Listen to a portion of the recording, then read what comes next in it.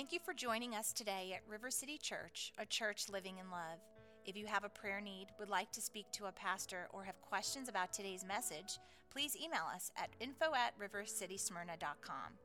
For more information or to give to the ministries of River City Church, please visit our website at rivercitysmyrna.com. We hope you are encouraged by today's message. God is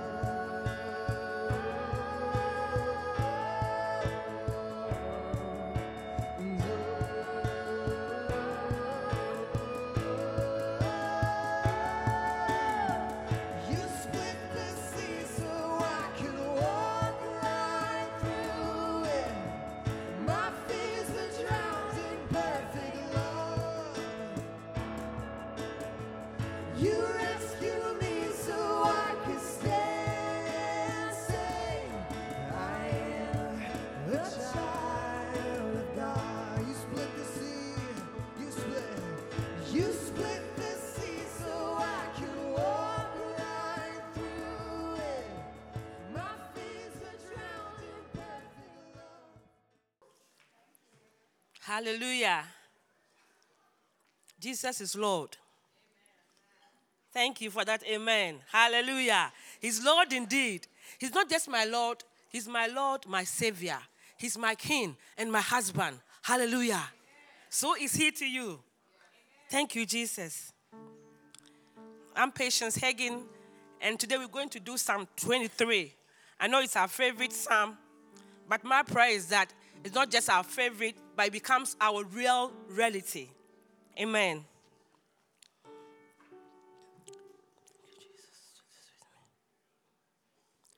The Lord is my shepherd. I shall not want. He makes me lie down in green pastures. He leads me beside still waters. He restores my soul. He leads me in the paths of righteousness for His name's sake. Even though I walk through the valley of the shadow of death, I will fear no evil, for you are with me. Your rod and your staff, they comfort me. You prepare a table before me in the presence of my enemies. You anoint my head with oil, my cup overflows. Surely, goodness and mercy shall follow me all the days of my life, and I shall dwell in the house of the Lord forever. Amen. The Lord is my shepherd. I shall not want safety. The Lord is my shepherd. I shall not want provision. The Lord is my shepherd. I shall not want healing. What do you want? The Lord is your shepherd. Hallelujah. Let's just step into it. We are not saying that Donald Trump is your shepherd. No, Obama your shepherd. No, the Queen of England your shepherd. The Lord. The maker. The possessor. The originator. And the word the Lord means the possessor of all things. And He calls Himself Lord of Lords. Who are the Lords? We are the Lords. And He is our Lord of Lords. So let's honor the Lord of Lords and acknowledge that because He is our shepherd, our keeper, our protector, our husband, our beloved, name it, whatever you need, He is that and more. When we can step into that, He will make us lie down in green pastures. He won't tell you to lie down. He will make you lie down. At times we want to be all over the place, stressing and straining, trying to figure it out, But He says, I will make you lie down. Just let me do it. And I will lead you beside the still waters. The water that is stable, situated. You don't have to go run after the water that is running. No, this is situated for you to step into it and walk into your fullness. So His destiny prepared for you before you were born shall unfold. Father, we thank you. We have a shepherd like you. Help us to see the reality of this. Not just know it by heart, but know it as a reality, as a truth, and walk in it. May your kingdom come in our lives. May we lie down in green pastures. May we be still and know you are God. And Lord, that which you called us to be and to do, help us. And today we honor you immensely as you come and worship with us, and we worship you. As we worship, build your throne Thank you for everybody here, everybody who is to come. May we see you in a way we haven't seen you before. And may your resurrection power quicken us from every deadness. Thank you, Lord. Thank you, God, for what you've done in us. Thank you, God, for the journey, for the growth, for the renewal, for the healing and the restoration that you're doing of our identities. You're bringing them back together. You're teaching us how to live like Jesus. So we just thank you, Lord. We thank you, God, for the opportunities that we get as a body to just worship you, to share communion together, to just bless your name through any way that we can, just to show you that we love you, to give you the glory, God. And I thank you for this time of worship and communion, and I thank you, God, for what you're going to do through Josh. I thank you, Lord, for every piece of the puzzle to complete this morning, God. And we just pray that you would bless it, Lord, that you would be with it, God, and that you would not leave it, that your spirit would be in and all around it, Lord God. We trust you fully. We love you. In Jesus' name, amen. Today we're in chapter 16. Last week, Bill gave a talk on, I thought it was beautiful, about taking care of the things that need to be buried. And he used the ideas of the person who stepped up, sacrificed something to say, I want to bury Jesus. I want to handle that appropriately. And he related that to the things in our life that have to be buried. We have to walk through the processes of burying the things that need to be buried so that they can be raised again. You can't just skip through. You cannot just go from the Jesus of Mark 12 or 13 to resurrection celebration. There is a death there's a death, a murder, there's a fleeing of everyone close to him, there is accusation, stones, there's Jesus even hiding in times. All of these things have to happen before resurrections happen, and that's the same for us. We don't just get to show up on Easter Sunday and wear our purple shirts and just celebrate. Like, we have to walk through personally, what does it look like to put on Christ? And I love that we're doing this not on Easter, because it wasn't Easter for they weren't like, it's Easter, guys. Let's do this. We got an Easter egg hunt this morning, but then Jesus is going to die and be raised. It wasn't. It was just the right spot when that needed to happen in history. And I love that we're doing it on a non-Easter day because it's more real.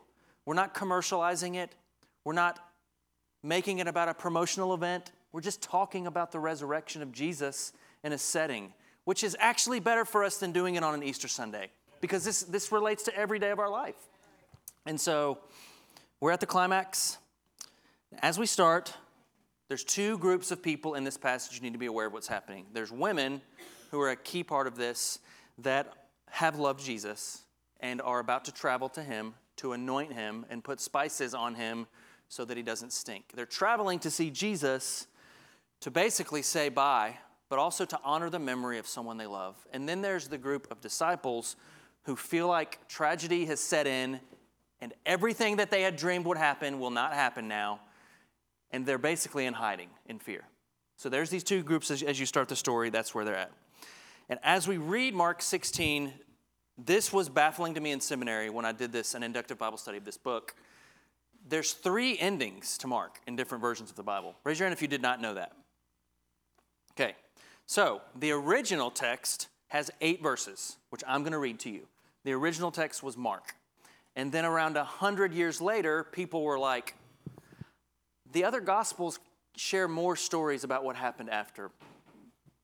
The reason I think I'm ending in verse 8 is because Mark was the source material for the other Gospels, and it leaves us in a place of not everything's tied up real pretty. It's not like a Kirk Cameron movie. It's not like the Something the Giants movie. It's not like every Christian song we've ever heard on 104.7 where everything ends in happiness.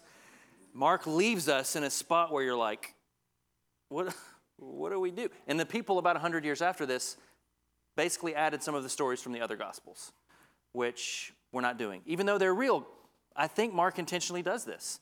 He intentionally does not add these parts because it fits well with what I'm about to talk to you about. It fits well if you live the gospel the way that we're supposed to, and you don't have all the answers at every moment. There's a part of it that you have to struggle through that's not easy, There's questions that you have to ask. There's faith that you don't have yet. There's what do I do with this information now that I have it, that we see play out here. So I'm going to read to you Mark 16, verses 1 through 8. You guys can open up. Man, this is sad. We've been in this for over a year. I'm sad to move on. We don't have to read it. We can just stare at it forever. Forever. All right. When the Sabbath was past, Mary Magdalene, Mary the mother of James, and Salome brought spices so that they might go and anoint Jesus. And very early on the first day of the week, when the sun had risen, they went to the tomb. And they were saying to one another, who will roll away the stone for us from the entrance of the tomb? And looking up, they saw that the stone had been rolled back. That's pretty beneficial for them. It was very large. And entering the tomb, they saw a young man sitting on the right side, dressed in a white robe, and they were alarmed. And he said to them, do not be alarmed.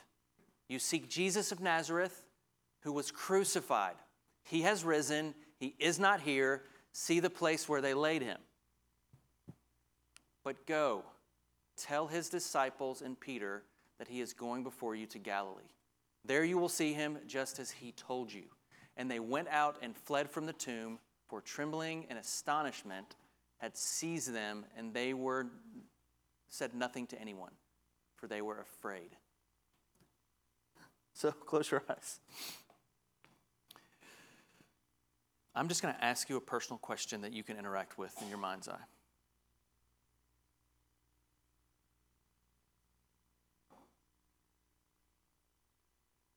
With your eyes closed. Who is Jesus to you? Don't spiritualize it. Don't Christian context it. Who really is Jesus to you?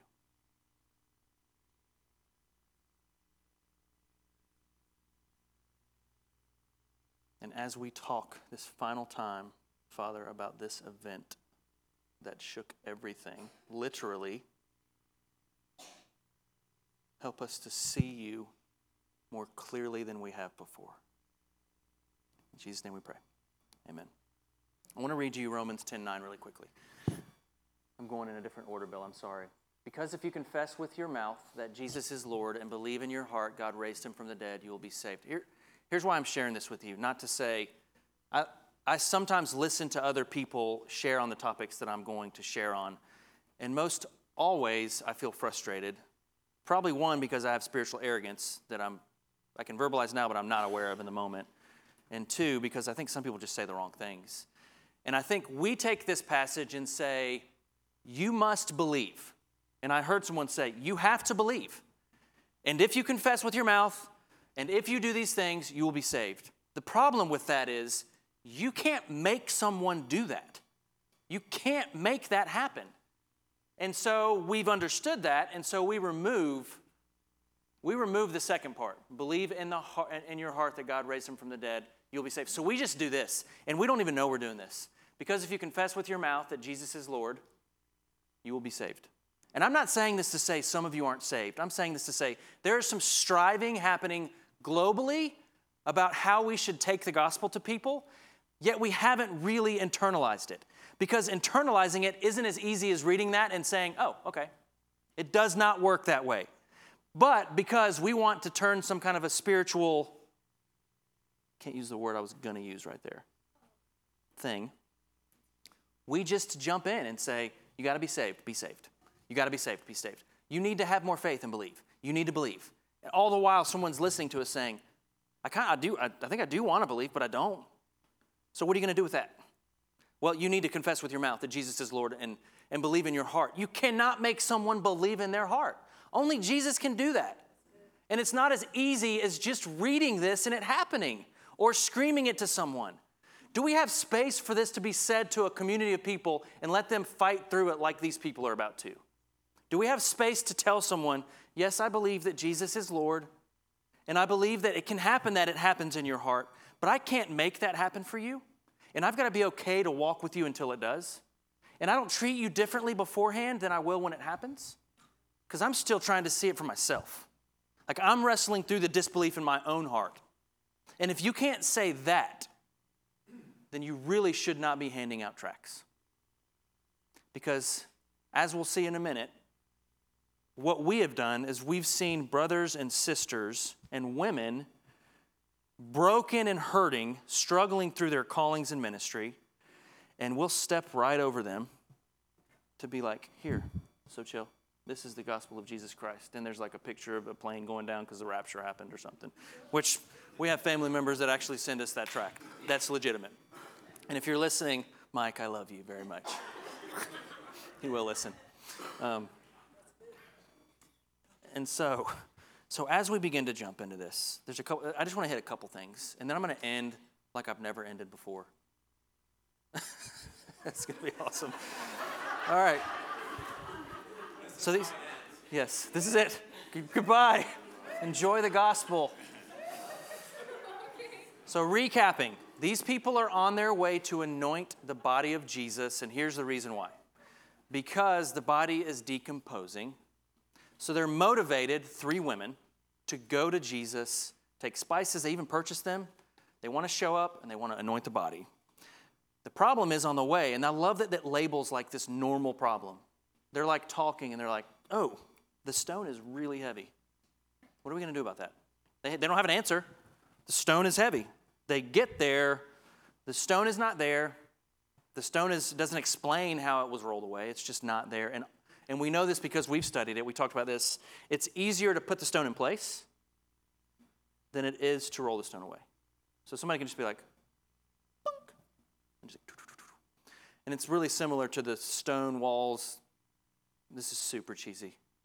I'm going there. It's really similar to the things that have approached us and blocked us from Jesus. It's much easier to put them there than to remove them. The trick is, it's sometimes our fault for getting the rock there, but it's not our job to remove the rock. And that's really important. And that's what we see here, is that they show up and the stinking stone is not there. And they walk in, and their whole mission for the day has changed. They're walking in, they're like spices, oils. How you doing? And there's an angel in the form of a young man, because, and they realize our mission has just changed. They're like, we're here. We don't have any spices or oils in our hands behind our backs. We're not here to do that. We knew you were going to be here. They don't know. They're clueless. They're just then they're looking like, what do we even do now? And so they have to be told. They have to be told how to respond, because their response on their own isn't enough. They're literally walked through like little kids this whole process. So a couple things that jump out that you need to know. This spot in the story to me is baffling because all of history has already changed. This probably is only for me one of those things.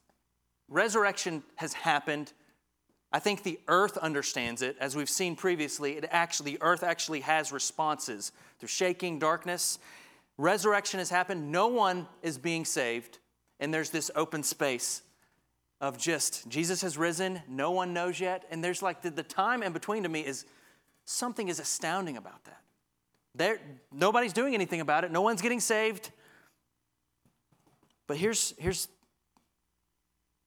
the thing I think is really important for us today, to not just hear the resurrection story again. We all have a way of anointing this version of Jesus in our lives that no longer operates. We all have a way of showing up because we love him, even to a setting like this, and anointing a version of him that no longer is alive, definitely can't forgive, has no power to liberate women. Why do I say that right here? That seems out of place, because that's what happens first. We have this way of showing up and anointing, and if you know anything about anointing, like anointing is, this is it. This is it now. This is it. This is it. They show up to anoint Jesus in this passage because they love him, like many of us do, and they are unable to anoint him. And there's something about post-resurrection Jesus where we don't do the anointing anymore. You saw with the expensive perfume that cost over a year's wage, that was a subliminal kind of under the radar way for her to anoint Jesus for his death. We don't get to anoint him anymore, right? We just get to follow him and love him and listen to him. So they show up with these things, and Jesus is like, he doesn't say, he's like, you need to put away your anointing oil. You think you know who I am, and you're about to anoint that version of me that will do nothing for you or the world. Put your oil away. Put your oil away. Put your spices away. You wasted your money, but maybe you can use those for something you're cooking later. I don't know. You need to listen now. So their mission goes from coming to anoint a version of Jesus that they are going to visit probably weekly. Like if this plays out like they think, not only do they anoint Jesus in the tomb, they probably set up a schedule to go see him, to remember, this is the Jesus that we walked with. Wasn't he amazing? He did some awesome things. Where's he now? Tragically, he's dead. And he no longer is affecting the world except through story. That's not what happens. So they're told to put away the anointing spices, be quiet, and they're told by something other than humanly form, which is an angel in the form of a young man, what to do next. And they're not told, Jesus has been raised, he's resurrected, and you are now saved if you confess with your heart, mouth and believe in your heart. They're not told that. So there's this space after resurrection until they really get it that they're just having to be like, I'm traveling here, I'm going here, I'm dependent on a stinking angel right now. There's not a lot of validity, right? So, and the second thing I want to say is, and we cannot skim through this, women are the first to see this. Not only are they the first to see this, they're the first trusted to take it.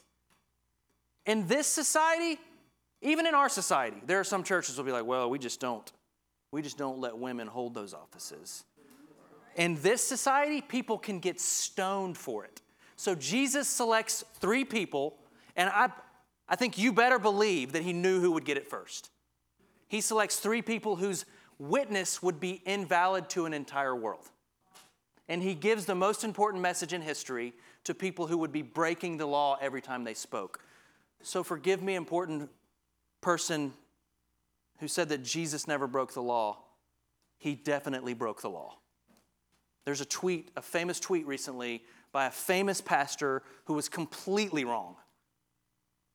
Jesus broke the law, and his first people to take the gospel, to be his heralds, were women. Igniting the most clear way to bring women into the picture and liberate them, right? To completely liberate women in a society that would kill people for it. It's such an important thing to notice. It was scandalous for them, right? So they don't know what to do, though. They're in this setting, and the women are hearing, and like any occasion where an angel shows up to talk, you're dumbfounded. Some people hit the ground. Some people are incapacitated, and they're extremely afraid. And the first thing that is said is, do not be alarmed, right? You don't have to be alarmed. Jesus, he's not here, and they're like, okay, that doesn't mean anything to us other than this is still horrifying, and we're talking to you, but he's been resurrected, right? And not only that, but if you could do this for me, if you could take this message to the disciples and Peter. This is so baffling. So the men of the church for the next century have to trust what Jesus is saying to them through the witness of sisters and moms and people who are up to this point really religiously insignificant. But I love the fact that Jesus now is resurrected, and Peter is in shambles because he has failed miserably, and the disciples have also failed. They have all fled, and his message to them is not, go tell Peter that he failed me when I needed him. Go talk to Peter because I even told him he was going to deny me 3 times, and he did. And it hurt, and I need him to know. He doesn't say any of that. This is this first part of grace really starting to take off. And the message to them is, you can still be a part of the disciples, guys. You can still do this with us. You can still take us. It's just going to be different now. And I feel the anticipation in the angel's voice, like, it's now different. When you say this to them, there's a different en route to them doing this. It's not just, you did the wrong thing, now do the right thing. Now it's this whole idea of him being with them. So they don't do that. The women fail miserably. They don't take the message, it says right off the bat. They don't know what to do. I just imagine them walking around the woods like zombies. Like, do you guys just notice what happened? They can't even say words. They're just walking around clueless. And then we do know from another passage, which I didn't want to read Matthew, but I'm going to read him, that they do end up doing some stuff with it. But I think for me, this reminds me of a part of the story when you feel that everything is done and there is no en route for you to live out the gospel or Jesus, that God will send us these people to share a message that confronts our versions of him. And one of the clearest times that this has happened for me in my life, and I've shared this with you before, is when I was in youth ministry and I was reminded of some things that I had tried to hide from, well, everybody. I was the only one from when I was younger. And they were things that were not, it was not good stuff. I mean, it was like the kind of content, personally, that can cripple you for your entire life. The kind of content that would send some people into depression. The kind of things that many of you carry with you right now that you're afraid someone will know. And I just could not balance doing ministry anymore and feeling like I was hiding stuff. And I didn't really think God wanted to kill me. I just thought, there's too much weight. I cannot carry this. And that's the time I called Sarah, and I specifically told her two things that when I said it, I could not stay on my feet. It was that kind of weight. When I finally said it, I actually fell to the ground in what was a youth house, and I started weeping on the phone like all of us do, right? And she just said to me like this reassuring, it's okay. It was kind of things that would have been like, does she even want to be with me after this? Because this is not like I pulled someone's hair when I was younger. Like it was not like I did a drug, which I did plenty of. This was like, these are not, even in Christian circles, this is not even, like, that's not really forgivable, is it? And so to hear from her voice like this, it's okay. I saw Jesus lived out through a person in a way that I needed it, right? So badly needed it. And it just happened to be a woman. I just think that's interesting. I just think that's interesting to me that many of the voices actually in my life, and I told the guys before, I feel like we should pray for women today. The most profound seminary professor I've ever heard was a lady by the name of Dr. Cheryl Johns. I'm going to invite her to come speak here soon. She is brilliant. She was in the Church of God denomination, which basically I had people in our class that would say to her she should not be a teacher because she's a woman. In class. Denominational leaders. What was interesting is she's one of the most brilliant people in our whole denomination. None of the pastors have degrees at all, and they're all being made to go through her class. So it was 2001, and they all had just heard from the overseers that they had to go through seminary, so all of these important male figures are sitting through her class and railing her. The problem with that was that none of those pastors knew what they were talking about, and they couldn't theologically stand next to her. And she was the first person that looked at me when I stood up in front of a group of people, and for the first time, she encouraged us to teach to people, and I was horrified. If you guys would have seen me as a 21-year-old, 22-year-old, you wouldn't even notice me in a room. I blended in. I was quiet. I didn't want to be talked. You do not call on me. I had to stand up in front of a group one time in college, and I freaked out, turned red, stopped talking, could not even understand what to say next, and just sat down like. She looked at me after I taught, and she was like, that was unbelievable. And it was so good. And this other guy was like, this guy that was from a different country was like, you got to stop flipping your pencil. And I was like, man, I needed that. And she was like, don't listen to him. Got to stop flipping your pencil. She went around that day telling everybody in the seminary, this guy's got a gift. And then it went to my head. So that's, I think that's the moral of the story. Amen. So, carrying on. The first mission was not for these guys to get it, believe it in their hearts, and take it to the world. That should jolt you a little bit. The first mission was to liberate women into ministry and to take the gospel to those already in ministry that are broken and in shame. That was the first mission. I'm not making this up. I'm not trying to rewrite something.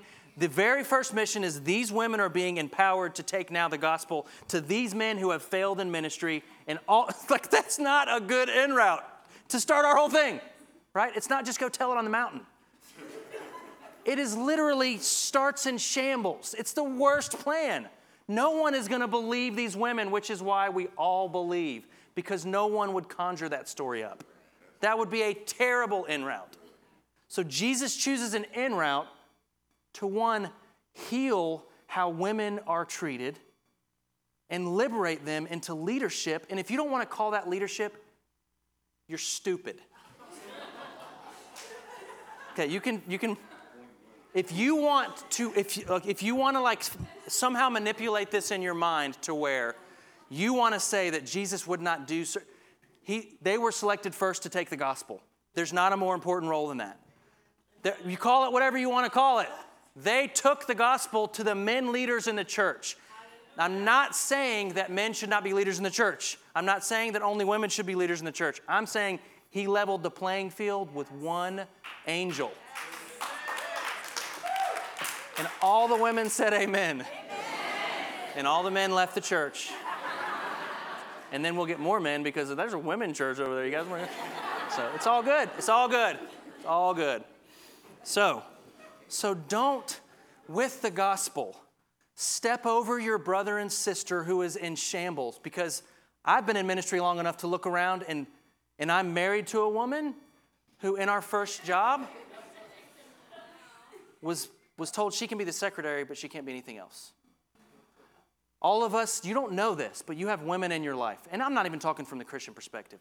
I'm talking from the societal perspective that have been told that they are less than men their entire life, even if it's subtle, right?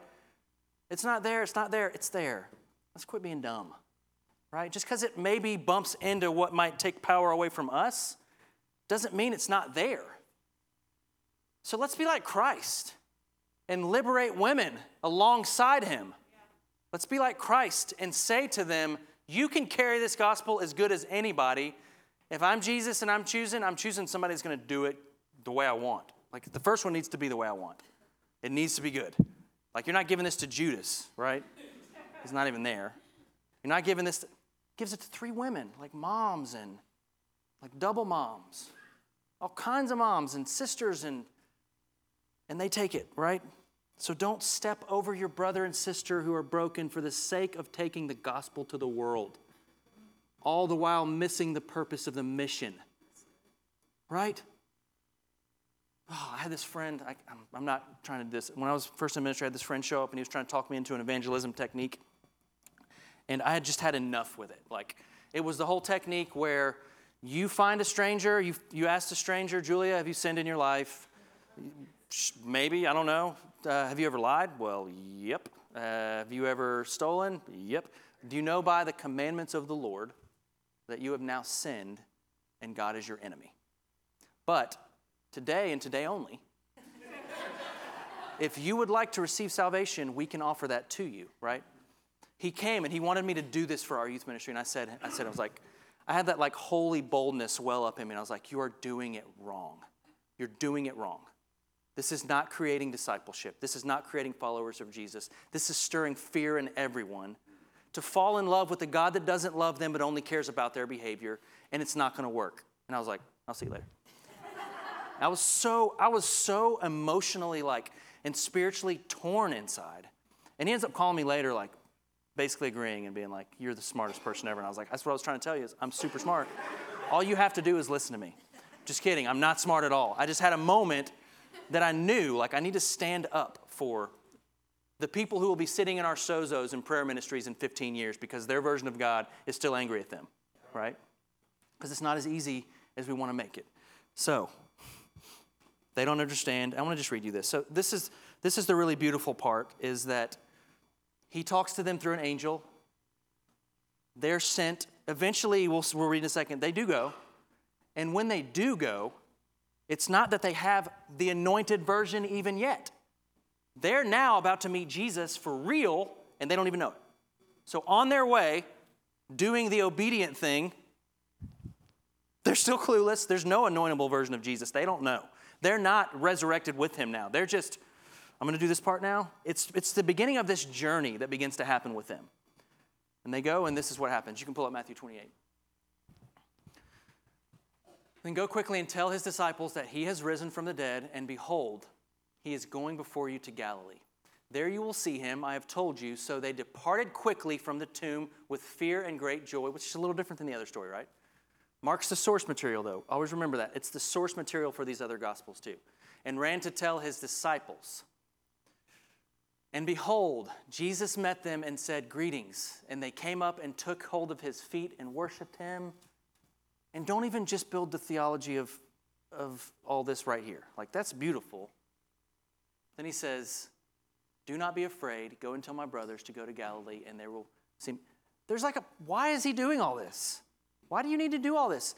The most fascinating part of this is that the actual Jesus shows back up for the first time, and he slow motion walks, and he's like, hey.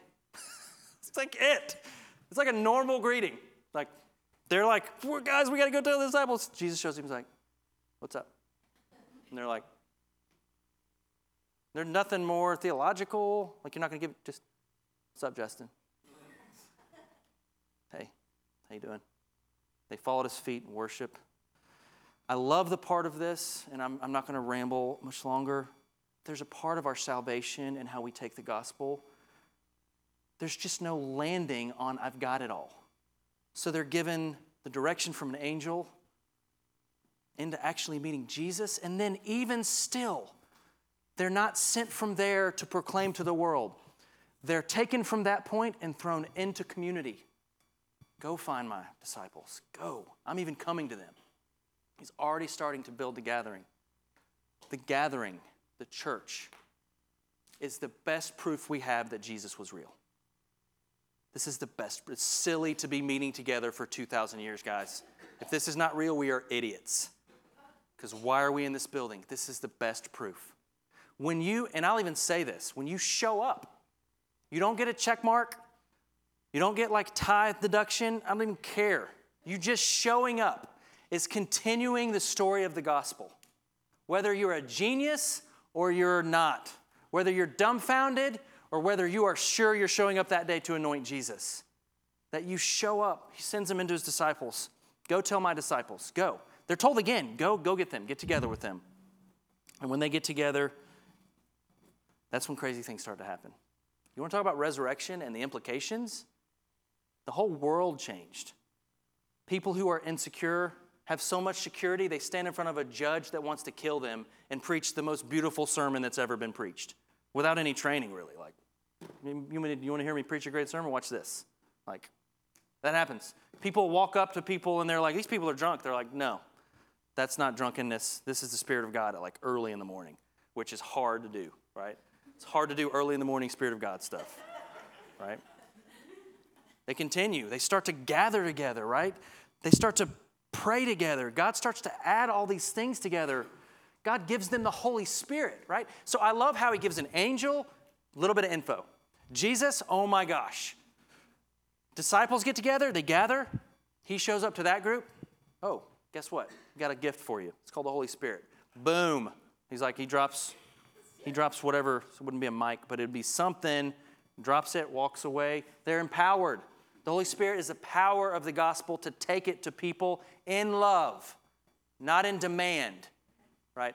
The Holy Spirit does not cause you to step over a hurting brother to save the world. The Holy Spirit causes you to lay down next to your brother and in some cases gather 3 friends and carry them in to be healed. And in other cases, pick them up from a pool and take them to Jesus. And in other cases, say sorry. The Holy Spirit has this way of making us rewrite everything. So, I'm closing.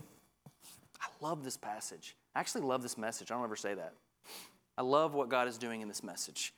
1, if you're anointing a version of Jesus that is not still alive, and you love him, like you're not the religious guy that's like, this is who he says he is. He's not. You actually love Jesus, but you've anointed this version of him that can do nothing for you or anyone else. Put the spices down. Put the oils down. Here's another way to put it. Is Jesus in your life now? More than just what Josh says or something you read. More than just this. Is he in your car? When you pick up the word, does it feel like something is happening more than just reading a book? Is Jesus so in your life that when someone smacks you or someone says, you know what, Shannon, your cupcakes are awful? Is Jesus in your life so much that you respond so differently than you would before? Is Jesus in your life so much that you don't have to win or be in power? Is Jesus in your life so much that when you see something societally that is not biblical, you can say, that is not biblical. We should not treat people that way. Is Jesus, this is another way to ask this question, have you anointed this version of Jesus that you visit on occasion because you loved him, that can do nothing for anyone?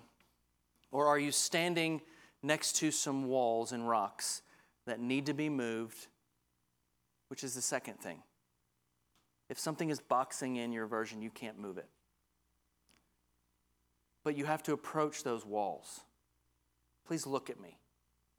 If there are things that are just keeping you from him, that are very real to you, like a rock, which is real, that seem immovable, it's not your job to gather a team of people to move the rock. Just approach it. Just approach it. Approach it. And when you show up, I'm not saying it's happening like that, but it's going to happen something like that. It's not going to be you that moves it, and you're going to be like, oh my gosh, who is this? Who is this angel? Who is this young man angel? It's weird. I don't even know what to do now. I'm dumbfounded. What do I do, right? Lastly, the effects of resurrection means that he's here with us right now. So I want to, in the spirit of what this passage says, I would love it if all of the women will start singing now. Will stand with me right now. Will stand with me. Yes, yes. Please stand if you're a woman. We'll know if you're not standing by the way that you're sitting. Okay. Speaking firstly to men. Don't know why I'm doing this, other than when I was praying, I felt like I should do this. Speaking firstly to men, do they know that they are as important as you? Do they know that they have callings just like you do? Have we made them feel like they're there to serve us?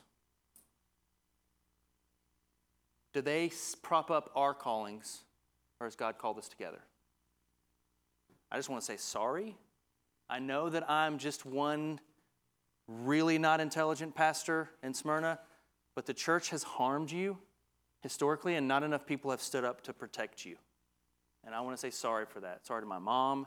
Sorry to my wife. Sorry for my daughter who will have to, you can stand. Sorry to the people in this church. People need to apologize. Also, I'd like to apologize for the way that our country and world treats you as women. You are not just to be sexualized. You are not just pretty. Many of you are way smarter than many of us. Many of us need to listen to you. Many of us need to say sorry repeatedly for the next year. You are called. You are gifted. You have a role. And some of us need to follow you. Thank you, Jesus, for the women in this room.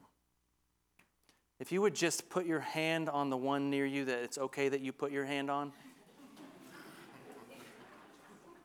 We're going to pray a corporate prayer of repentance. Is this okay? I did not prep you for this, but you can repeat after me. Father, forgive me for not honoring women the way that you do.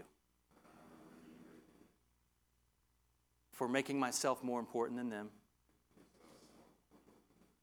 For not calling out the things in them that I needed to. For not protecting them when the church has told them lies. When our nation has told them lies. When our world has told them lies. When our enemy has told them lies. Help us to love them the way that you have loved us. To the end of ourselves. Now praise break, staying prayer. Father, You can repeat still. You have called these women to be leaders, to be gospel carriers, to be lovers, to be preachers, to be fully in ministry, and to help the world receive Jesus. Now I'm going to just read a passage over you. You guys can not pray over them anymore, but all right, this is for you. The Spirit of the sovereign God, the Master, is on you. Because he has anointed you, he sent you to preach good news to the poor, to heal the brokenhearted, to announce freedom to all the captives, to pardon prisoners. God sent you to announce the year of his grace, a celebration of God's destruction to the enemies, and to comfort all who mourn, to care for the needs of all who mourn in Zion, to give bouquets instead of roses and roses instead of ashes, a message of joy instead of news of doom, a praising heart instead of a languid spirit. You have been renamed, and this is for you, oaks of righteousness planted by God to display his glory. You have been renamed oaks of righteousness planted by God to display his glory. You have been renamed oaks of righteousness planted by God to display his glory. Amen. Amen. All right, you guys can be seated. If you're someone who knows the Lord, please listen, this is the last prayer. You know the Lord, you do love the Lord, but you feel like you are now disqualified from life with the Lord. You are his disciples. You are literally his disciples, exactly doing what they did when he came back. He is going to send a message to you to tell you it is all right. My grace is sufficient for you. You still have a future. You still have a now. It's not over. And for those of you who are listening all day and being like, I don't even know why church exists, maybe that's him stirring in you something for his kingdom that needs to come forth for people to receive it. You can hate me, but love him and take his message and love people. I'm going to close right now. All right, Jesus, thank you so much for the gospel of resurrection, the gospel of you're with us now, the gospel of your present Emmanuel Jesus in our lives, incarnational with us. And that did not stop, but through the Holy Spirit, you're alive in this room. And your word, God, is the John the Baptist, like we heard this past week, so many of us, that points us to the living Jesus. You're alive.